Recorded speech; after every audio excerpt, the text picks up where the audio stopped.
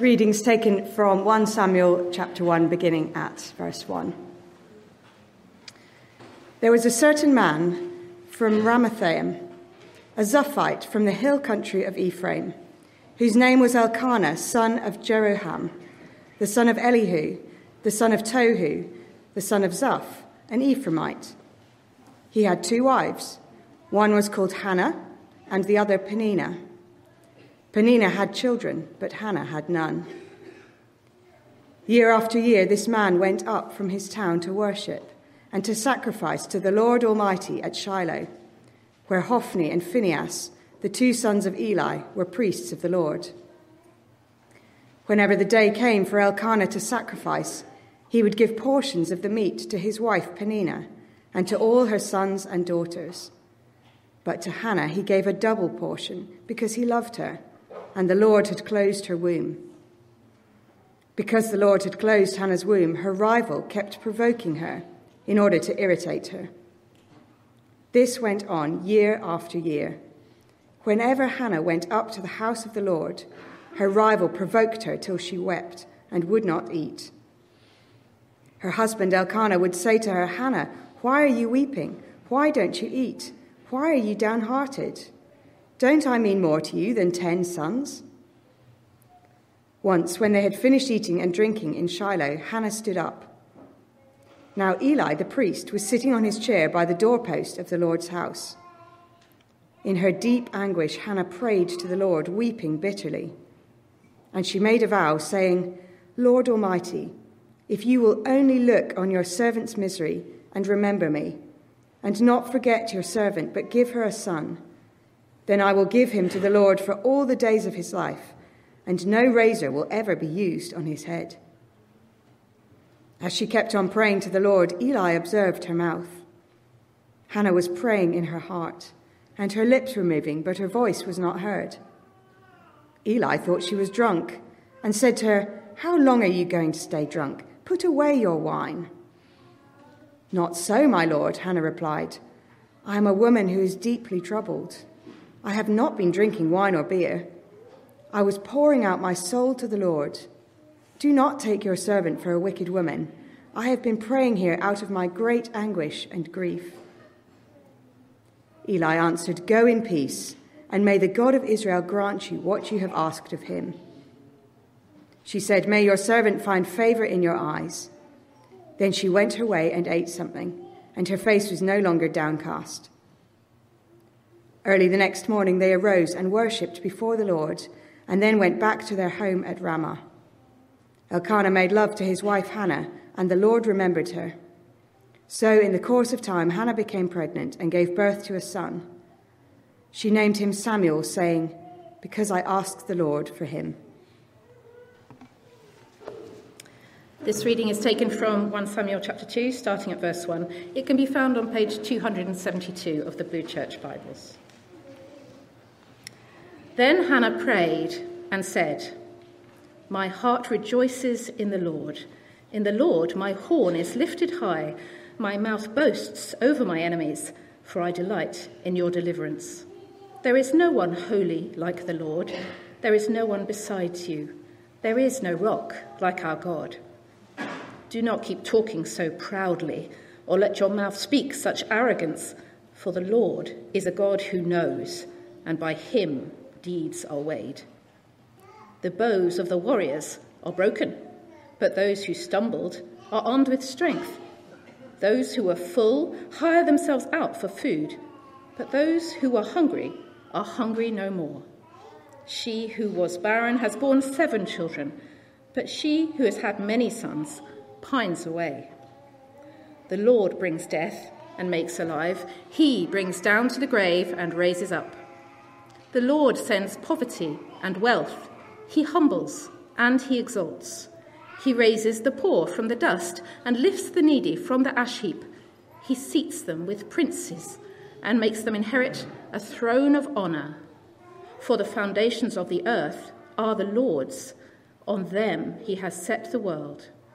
He will guard the feet of his faithful servants, but the wicked will be silenced in the place of darkness. It is not by strength that one prevails. Those who oppose the Lord will be broken. The Most High will thunder from heaven. The Lord will judge the ends of the earth. He will give strength to his king and exalt the horn of his anointed. It's a pleasure to be with you, and it's been such a privilege to get to know you. I've only been here since September, but it does feel like home for me now. So I'm very grateful to you for your welcome. And I'd just like to pray as we start. So would you join me in prayer?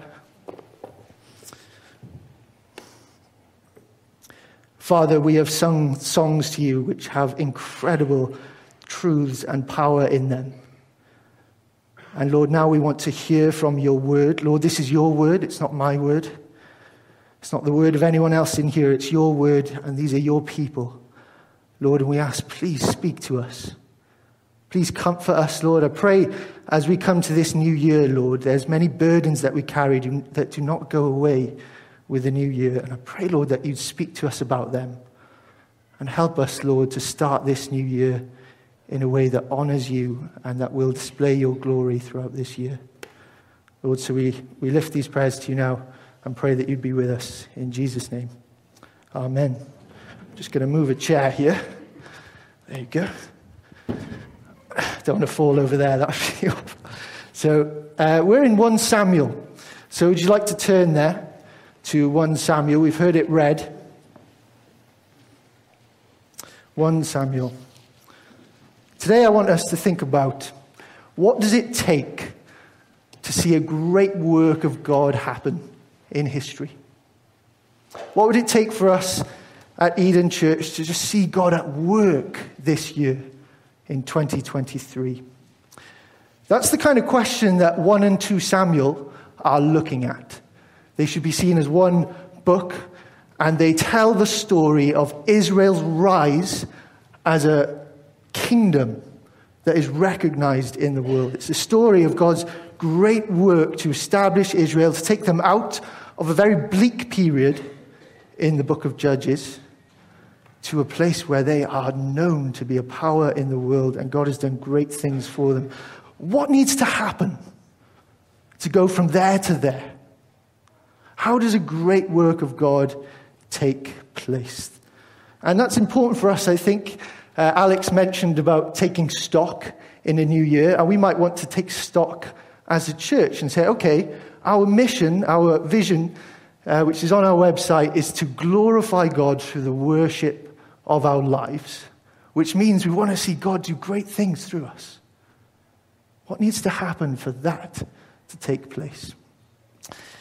The interview there has made me sound a little bit sensible with the things that I've done, but that's certainly not the case.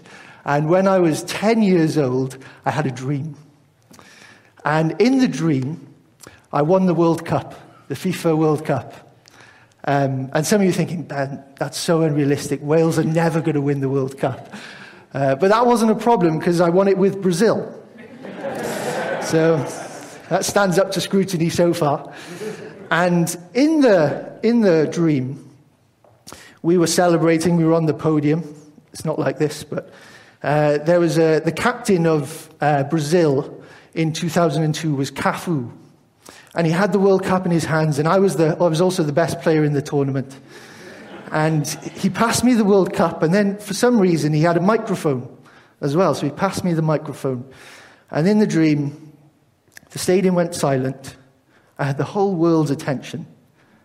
And I took the mic and I said, well, I just want to say I couldn't have done this without God.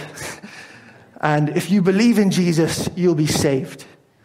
And I gave the mic back to Cafu, and we carried on celebrating. And in the dream, the whole world took note. And many people turned to faith in Christ. It had a disproportionate effect in Llanelli for some reason. I don't know why. But that's how I thought a great work of God would take place. Is through a great man who's achieved great things, ideally me. And I would tell the world about him, and because I'm great, the world would listen. And they would believe, and we would see a great work of God. That's an extreme version. I began to see that there are many holes in that story, not least that I'm not Brazilian.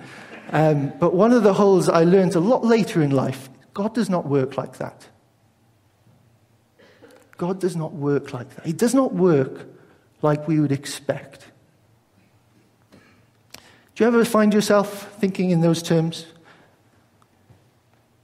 Oh, if we could just get someone like this, with those talents and those gifts. If someone, maybe a great celebrity in the UK, could turn to faith, wouldn't that be great? Imagine if Lionel Messi came to faith. Wouldn't that be great? Do you think in those terms? Maybe not much in football terms, but whatever it is that you think of, which is great, and someone in that field coming to Christ, wouldn't that make all the difference? 1 Samuel starts giving us that kind of sense also. Gives us a bit of a false lead, because there's this theme throughout 1 and 2 Samuel that the great things that happen in history come through great men. Power is in men, it looks like in certain terms, but actually the whole narrative is shaped to deny that. And look in verse 1. If you come to verse 1 of chapter 1, this is how the book starts of the rise of the kingdom. There was a certain man from Ramathaim, a Zuphite from the hill country of Ephraim, whose name was Elkanah, son of Jeroham, the son of Elihu, the son of Tohu, the son of Zuph, an Ephraimite. That's a pretty big intro, isn't it? Who's this man? What's he going to do? You could imagine the first readers going, okay, now we're in for something. But then look what it says. He had 2 wives. One was called Hannah, and the other Peninnah. Peninnah had children, but Hannah had none. It's actually going to be here where the rise of the kingdom begins. In a woman called Hannah who had no children. This is a familiar story in Scripture of the barren woman struggling to give birth, but God working through her. And that's what we're supposed to recognize as we begin this. So the first thing I want to say to you, how does a great work of God happen? It begins with affliction. That's the first thing we're going to see here. It begins with affliction. It begins with a barren woman weeping. Let's see what her affliction looks like. Look at verse 3. Year after year, this man went up from his town to worship and sacrifice to the Lord Almighty at Shiloh, where Hophni and Phinehas, the 2 sons of Eli, were priests of the Lord. Whenever the day came for Elkanah to sacrifice, he would give portions of the meat to his wife Peninnah and to all her sons and daughters. But to Hannah he gave a double portion, because he loved her, and the Lord had closed her womb. Because the Lord had closed Hannah's womb, her rival kept provoking her in order to irritate her. This went on year after year.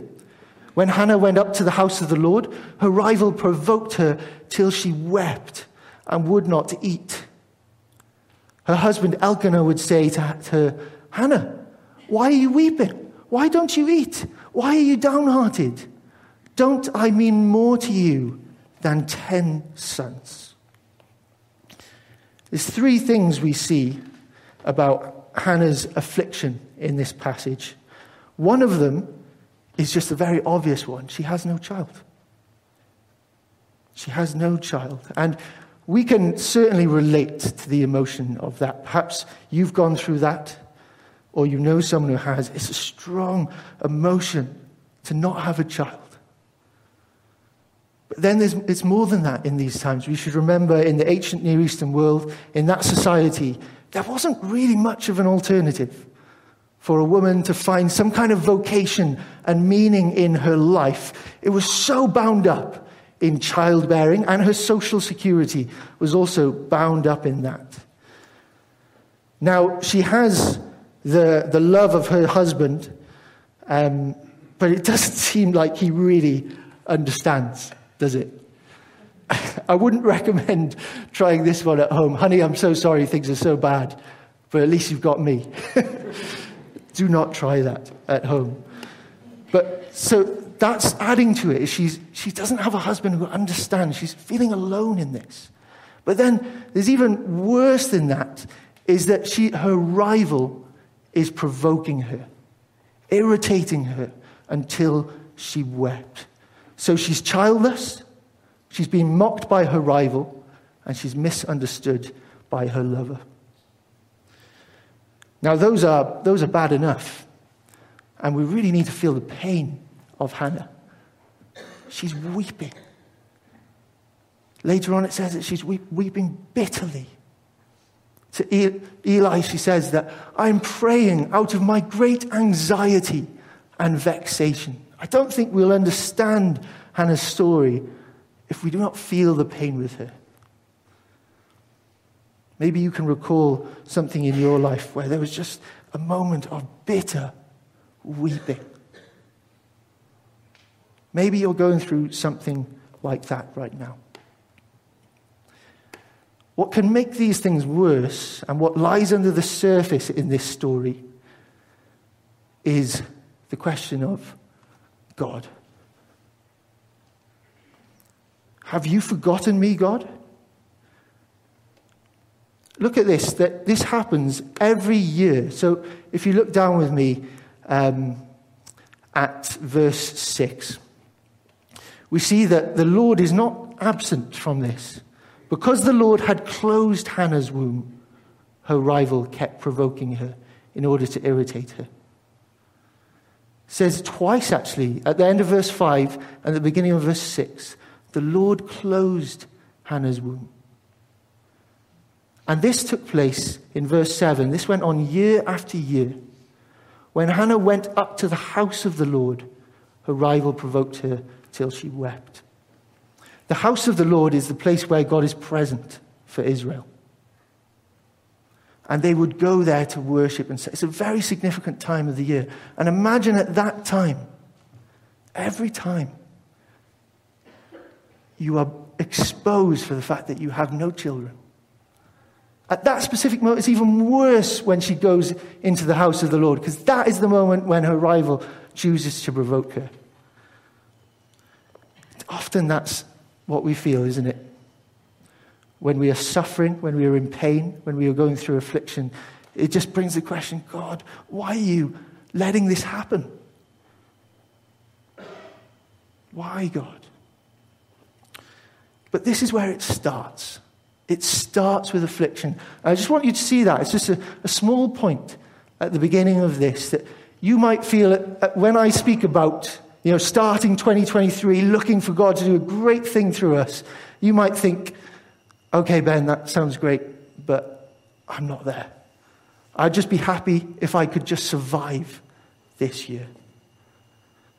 But look here, this is where it starts. It doesn't start from strength. It starts from a barren woman weeping, questioning, why is God allowing this to happen to me? It starts with affliction, but it doesn't stop there. And this is our second point.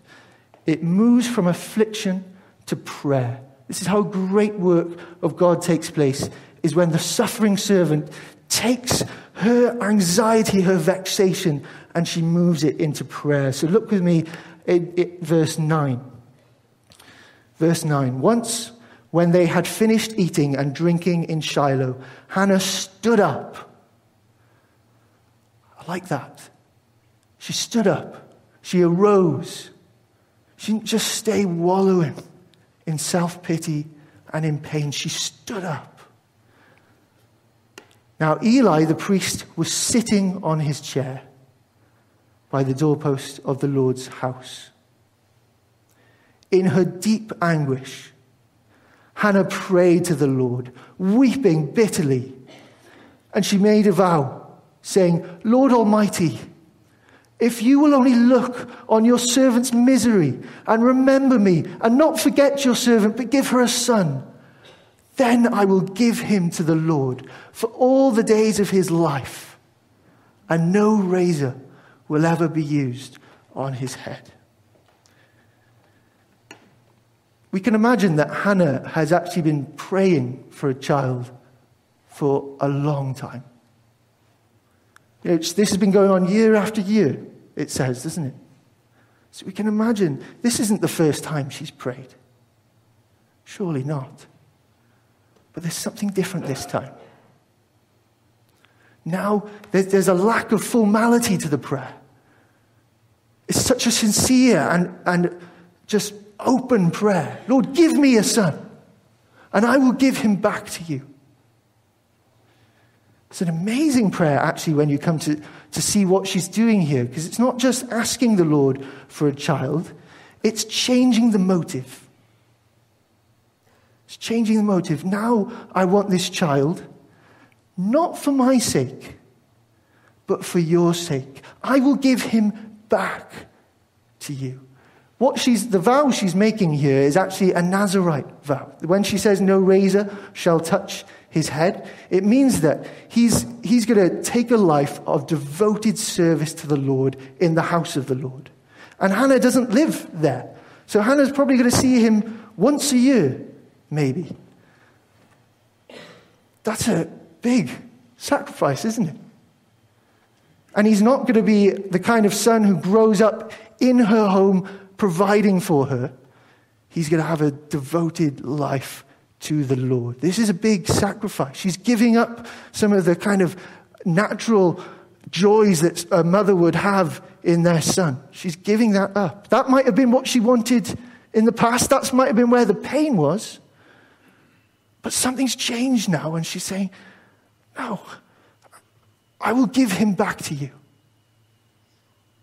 For your glory, Lord. That's an incredible prayer to pray. I wonder about the desires that you have, deep longings that you have. Have you ever prayed a prayer like that about them? If you think about that, it's pretty hard to do, isn't it? It's pretty hard to do. How can she pray such a prayer?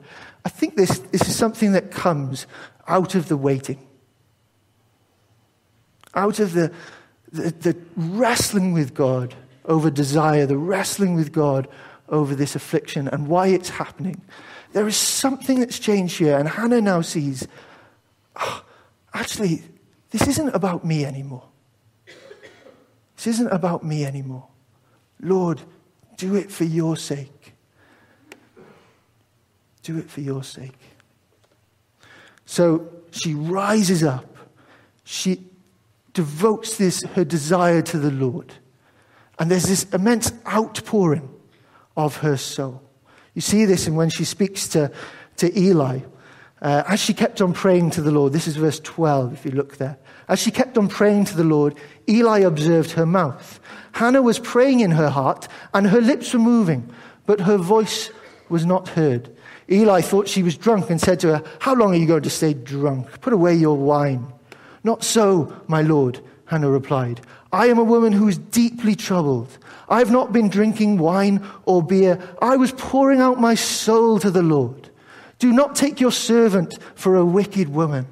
I have been praying here out of my great anguish and grief." Out of my great anguish and grief. She doesn't put aside her affliction in order to pray. She brings it to the Lord. And in her great anguish, she pours out her soul to the Lord.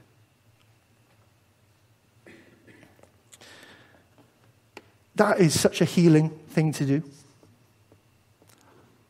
And I just really encourage you, perhaps some of the things I've spoken about are recalling things for you in your present life or in your past that are just an ongoing point of pain. Have you taken it to the Lord like this? It's a great moment of healing when people do that. And perhaps it's when Hannah does that she learns to pray this prayer. To make it about God's glory and not just her own desire. There's a contrast with Eli here, isn't there? Eli is sitting at the start of this, but Hannah stands up. And Eli, we should know, if you know the book of Samuel, his sons which is Hophni and Phinehas, are drunkards. They're drunkards who are defiling the Lord's house as they serve as priests. They're taking women for themselves, and they are corrupt. And it's really ironic here that Eli, whose sons are drunkards, Eli mistakes Hannah's true and sincere prayer for a drunkard woman. Isn't that ironic? Whereas Hannah, who is actually not a drunkard, she's praying to the Lord, is about to produce a child who will replace the children of Eli in the house of the Lord.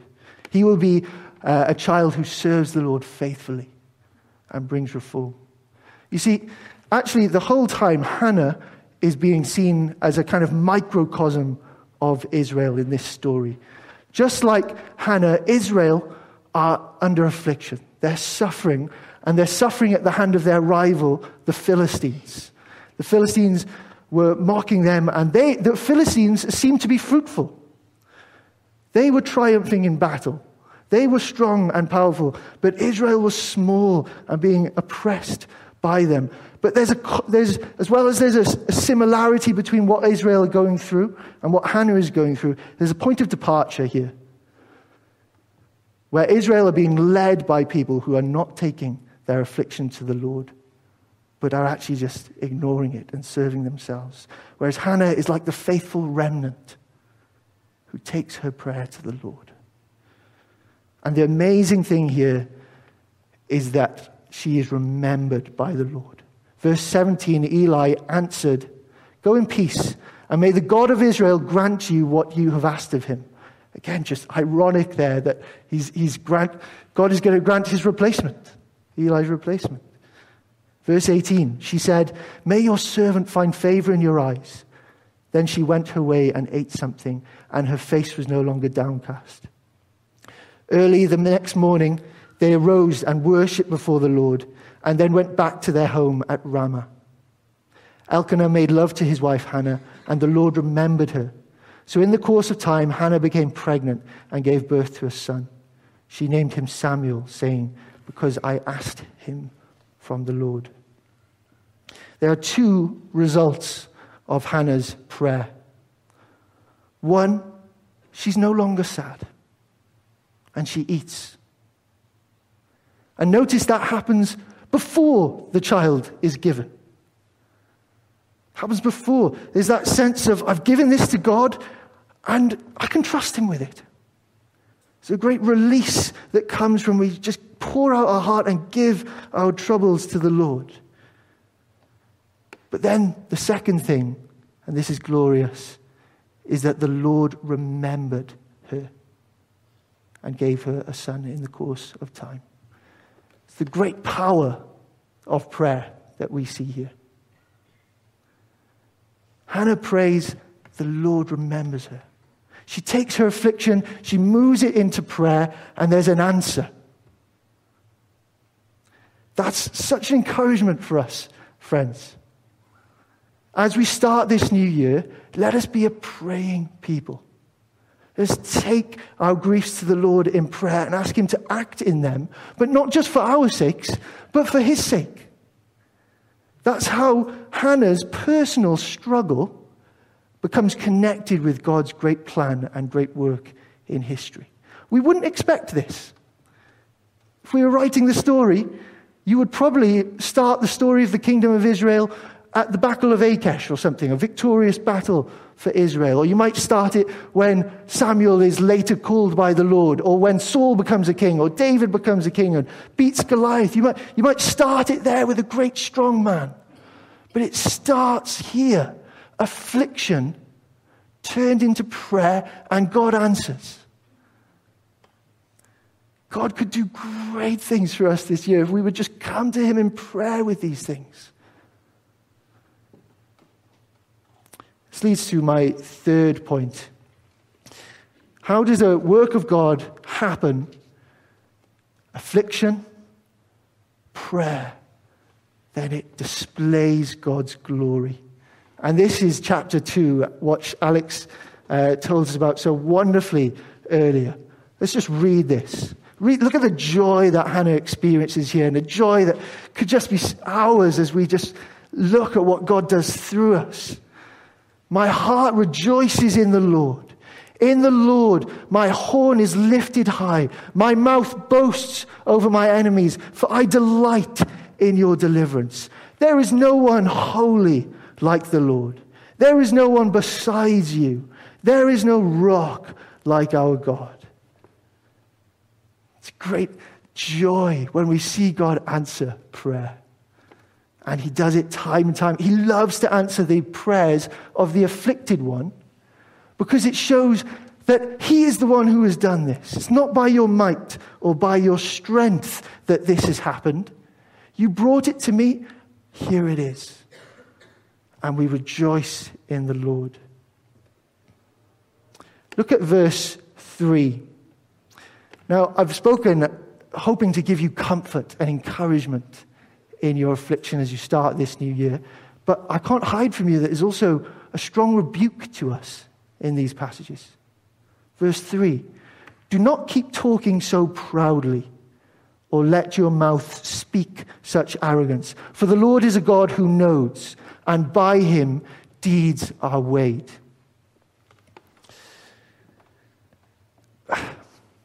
We have a lot of privileges, don't we? We are so blessed with the lives that we have here in Kenya. When you compare it, in Cambridge, when you compare it to other places around the world, we're so blessed. And there's a great danger with blessing, with riches. This reminds me of, I've taken up rowing, and I've bored some of you to death with it already. And we had a team meeting in our college, and we'd done a 2K test, so a 2,000-meter test, to see who was the fastest in our boat. And the captain of the club is Franco, so he was bringing our times up. And I had the quickest time. And when that happens, you don't need to say anything. You just kind of, got the quickest time. You kind of maybe puff out your chest a little bit and look around the room. And everyone was looking at me, oh, fair play, Ben, that's impressive. And then Franco, who's the smallest guy in the boat, says, okay, and he's Spanish, but I won't do a Spanish accent. He did a converter, because if you're heavy, which I am, if you're heavy, you weigh down the boat and you make it slower. So when you convert the times to match the weight of everyone in the boat, it actually changes things. And now I was second last. And Franco was right at the top. We live in a world that will praise us for so many things and reward us for them. Things that are impressive. Might be beauty. Might be your background, where you've come from. Could be your intelligence, your degrees, certain talents that you have, maybe musical talent, or just you're a popular person. And you start to hear these things and you puff your chest out. Yeah, I'm worth something. I'm worth something. But none of those things before the Lord count as our justification before him. Those are not the criteria by which God judges us. The world will reward us for those things, but that's not the basis of God's reward. There's a great reversal that we see in Hannah's prayer. The bows, verse 4, the bows of the warriors are broken, but those who stumbled are armed with strength, a reversal. Those who were full hire themselves out for food, but those who are hungry are no more. She who was barren has borne 7 children. Praise God for Hannah. But she who has had many sons pines away. Oh, how Peninnah. Oh, a tragic future for Peninnah. She mocks Hannah. Verse 6, the Lord brings death and makes alive. He brings down to the grave and raises up. The Lord sends poverty and wealth. He humbles and he exalts. He raises the poor from the dust and lifts the needy from the ash heap. He seats them with princes and makes them inherit a throne of honor. Friends, don't be deceived by the things that you have in this world, as though they give you a certain standing before God. They don't. This isn't a crusade against human excellence or talents, but a crusade against the pride that so often comes along with it. It's not valorizing poverty, but it's commending the humility that comes with that. It's not a mistake that in the world today, where do we see people turning to Christ? It's in those places where there's greater levels of poverty.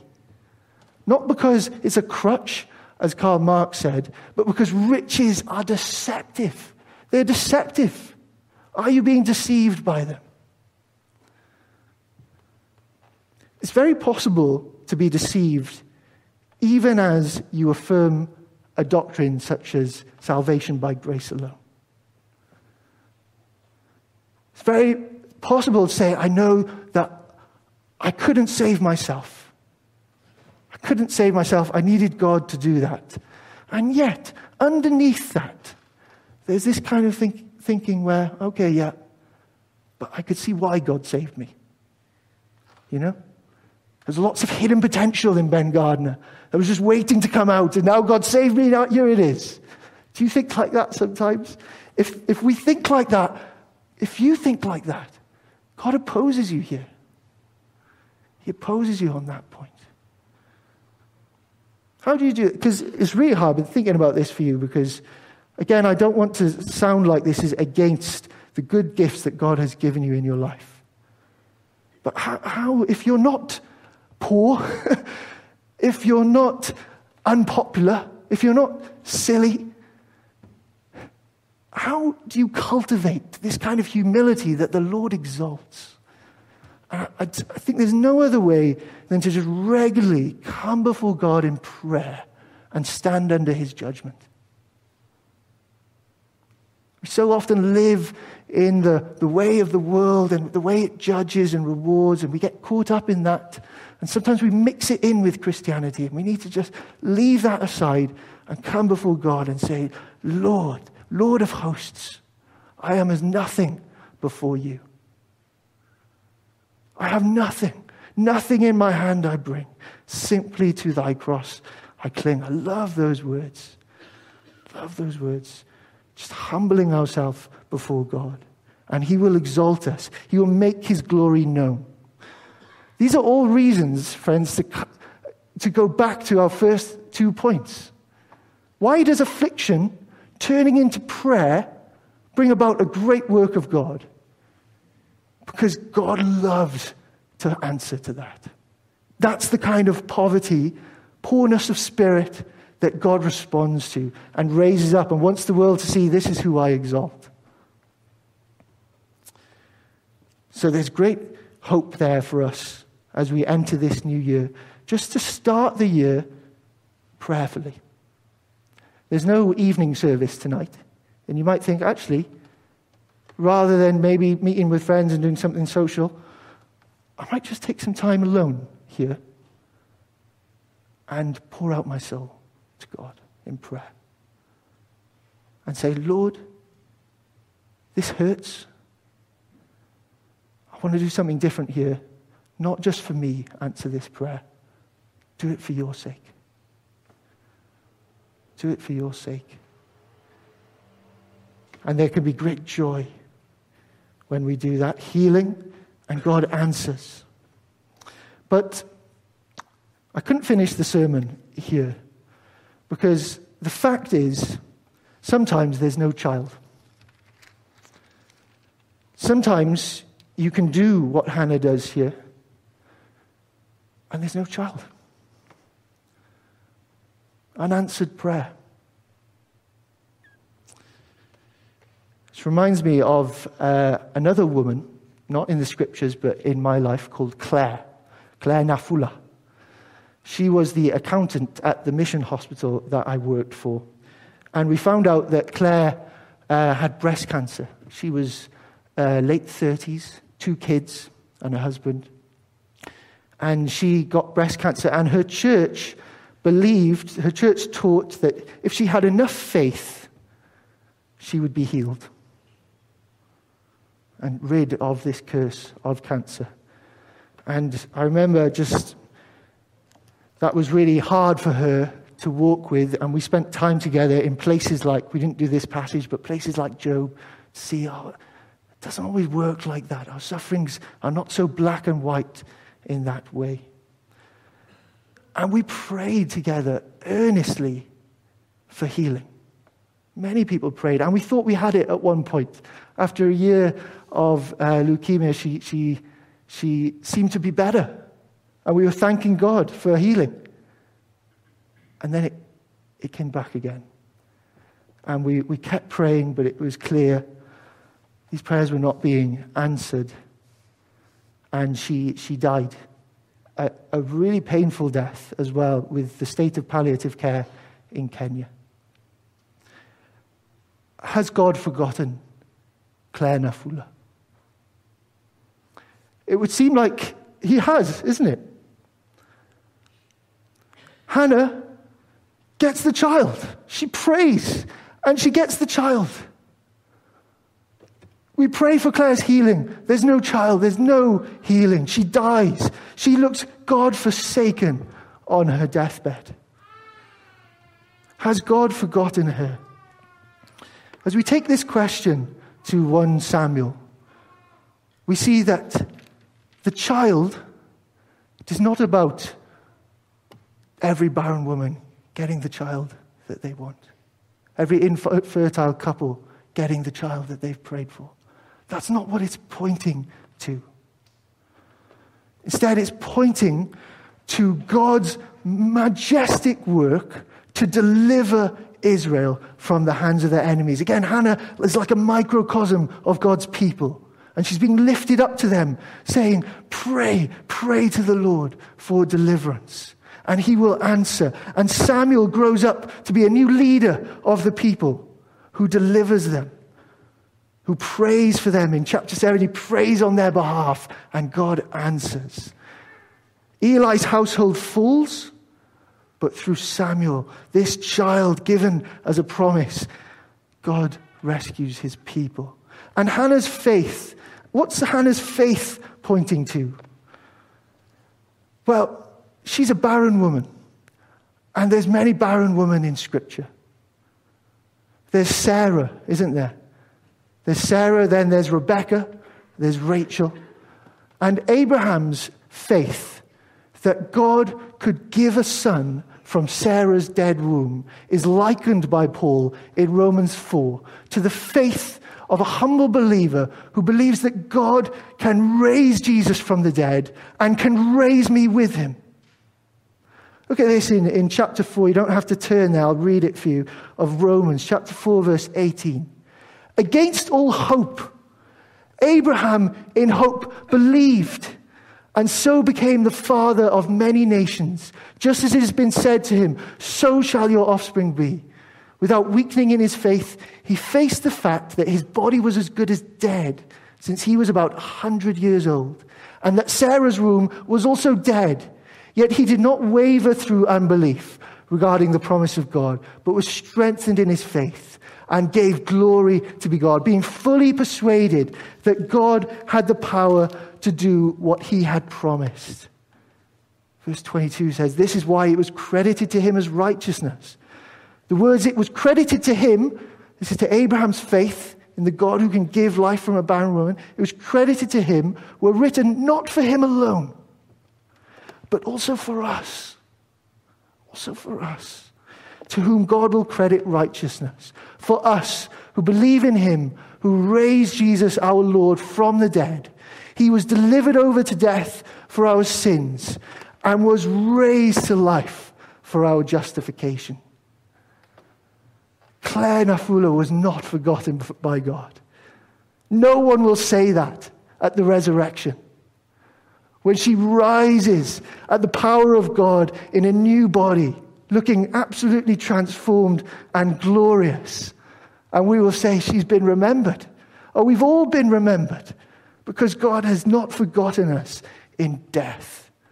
The place where human beings look most forgotten, there God shows his power to his faithful by raising them from the dead. That means we can have joy even in our unanswered prayer. I saw that with Claire. Her favorite verse was from Job, where she said, where it says in Job that the purposes of God cannot be thwarted.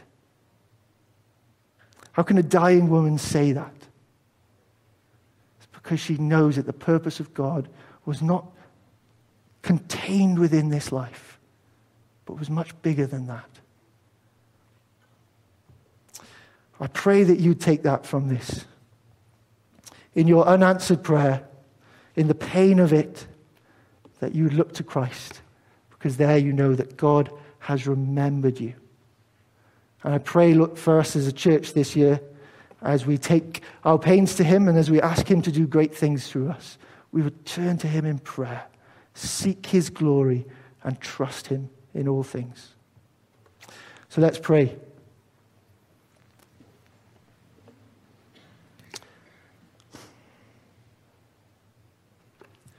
Father, we thank you for the gift of Christ, that in him we know you have remembered us. You've not forgotten us. Even in our great pains, Lord, which remain in this life, Lord, we can know that you are for us and not against us as we humble ourselves before you. Lord, help us to do that as we start this new year as a church. Even, Lord, as we maybe find times to ourselves in this week to come. Lord, please speak to us and comfort us and work through us. And above all, glorify your name through us, we ask. In Jesus' name, amen.